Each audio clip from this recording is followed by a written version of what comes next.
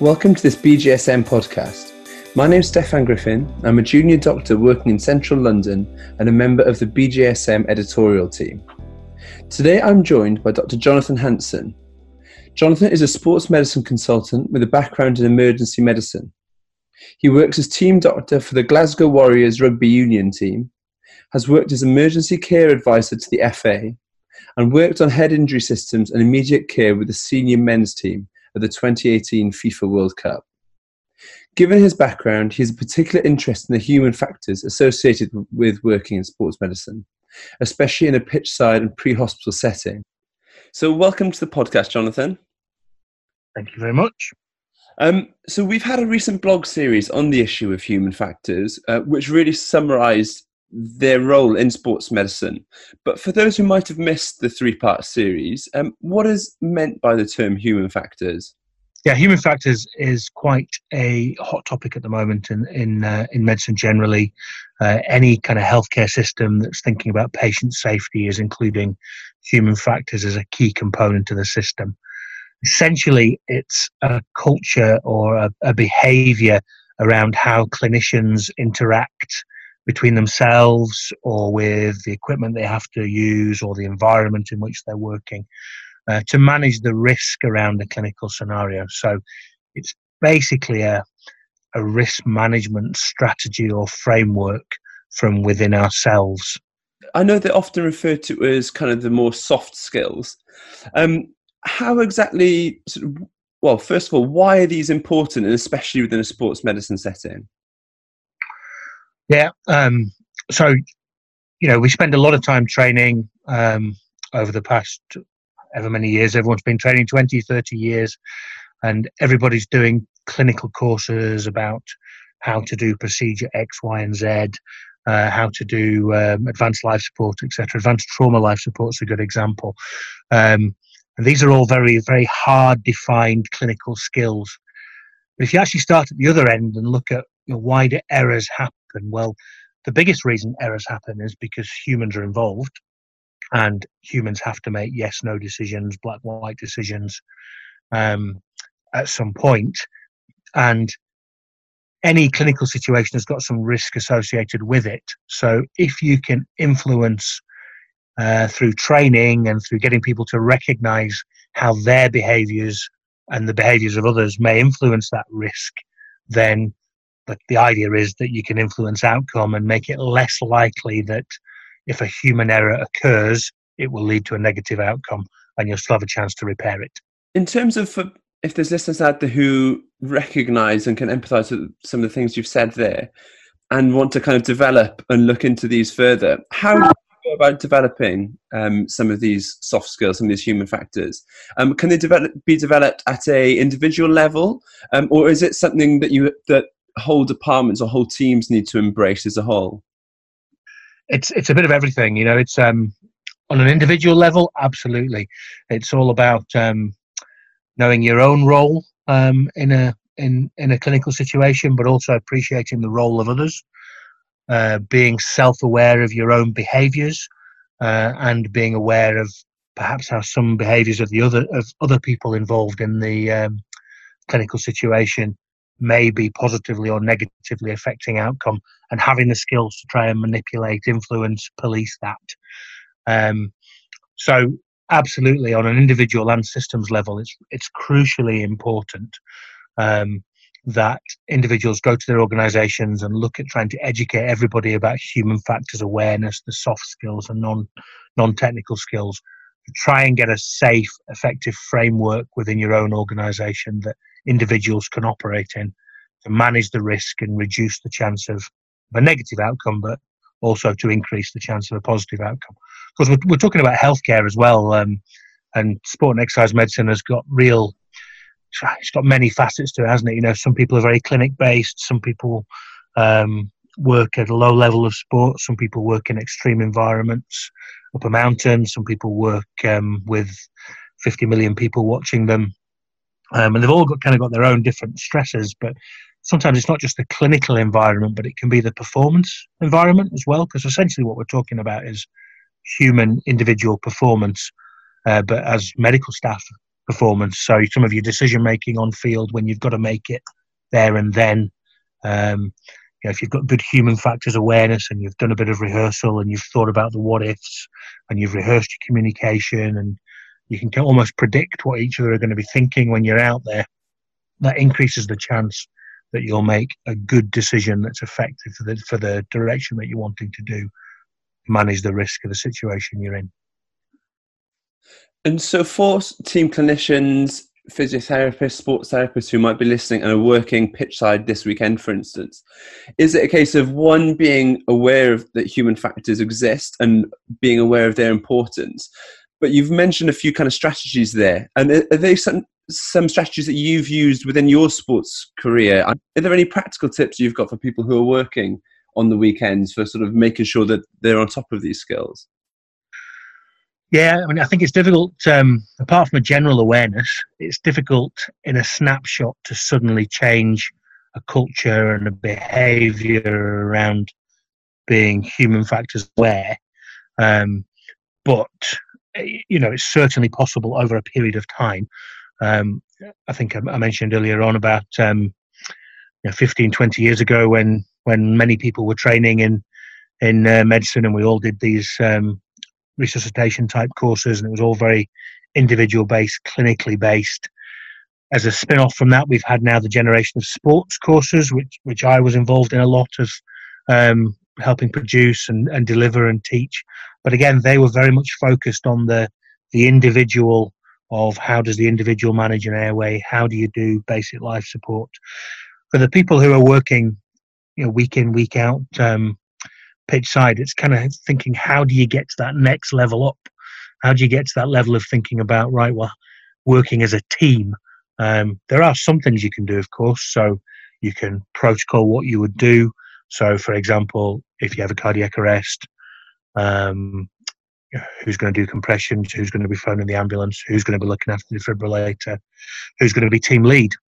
And the human factor side of that would be, if you're team lead, stay team lead. Don't get sucked into the other people who are all very task orientated. And if you're team lead, stop people interrupting the person doing the compressions, or don't let anybody interfere with the person doing the defibrillators. So that create an environment for them to do their job effectively.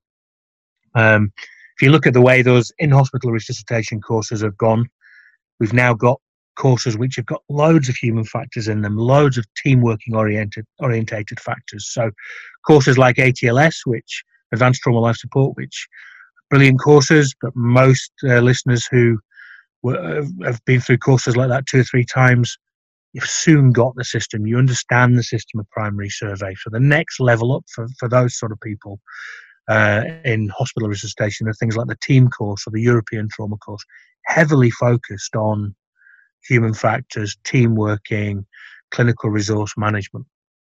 So there are simple things you can do. That's the direction of travel, and there are simpler things you can do, even if you're just occasionally working pitch side. Meet the medics before, find people's names, find people's background and experience. You might say the other team, if you're a sports therapist, the other team's got a team doctor, but it turns out they're a gynecologist who's never done any pitch side work before or something. That's entirely different to having an experienced paramedic or an experienced pre-hospital care practitioner. So just assessing the risk of the environment that you're in and doing simple things on communication, protocol and rehearsal to try and decrease the chance of things going wrong when you're put in a difficult situation. So from your own practice, Jonathan, how has human factors evolved over the last few years? It's still striding forwards at a rapid pace, and more people are getting involved. I think back to about 10 years ago where I remember a particular high-profile incident where, as a pitch-side medic, I missed somebody that was knocked out on the rugby field, and then we had things didn't go particularly well with the communication around that, and then we had another significant injury, and then that led into what seemed like a bit of chaos on the touchline, and then before we know it, we're losing these big important games. We lost that big important game, and that led to loads of changes on my part about thinking about video and thinking about the communication and thinking about what we're doing in the hospital to what we could do pitch side. And I think now we've got to the point that a lot of people have looked at this. A lot of really good people have looked at the technology and the communication and the leadership and followership around human performance, really.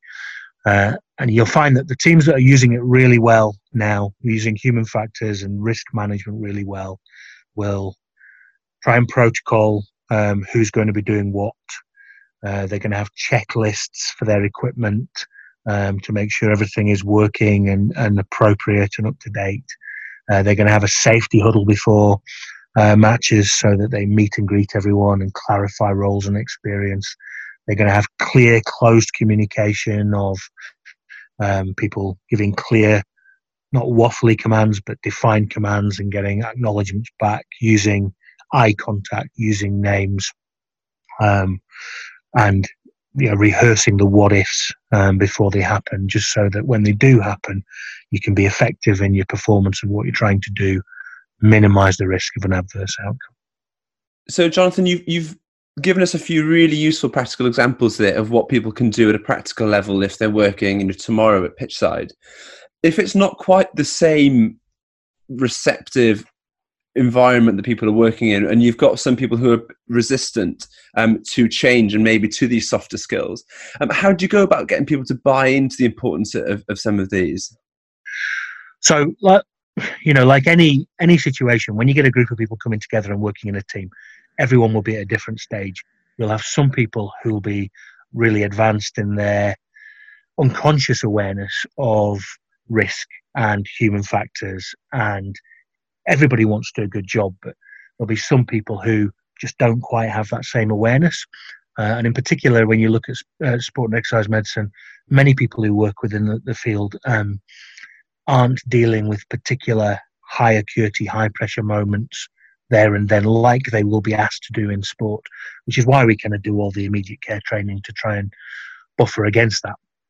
So inevitably, you need to use those colleagues to try and provide a supportive environment to encourage people to change their behaviour.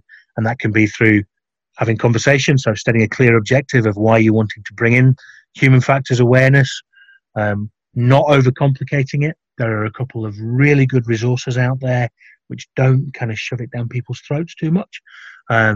Most of the human factors work that we use in the healthcare industry now comes from the aviation industry. And one good example of something I would show you to illustrate the challenges and the problems around risk in healthcare is by a chap called Martin Bromley on YouTube. There is a video called Just a Routine Operation. Now, Martin was an airline pilot who, so obviously the airline industry is completely full of checklists, closed communication. Closed communication means people speaking and then people acknowledging, people making good eye contact, people using appropriate call handles. The aviation industry is completely full of that. So they are the area that we've kind of stolen many of our ideas from. Martin Bromley's video is a tragic story of his wife who unfortunately died from a routine elective operation.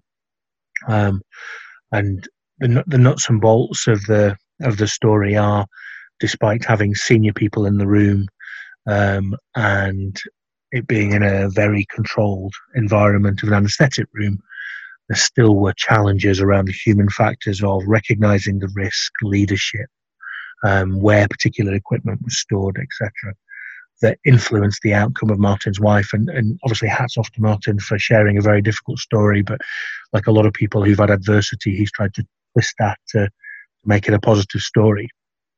So I definitely would use that as, once I'd kind of introduced the human factors concept, you could offer the YouTube Just a Routine Operation video to go and watch.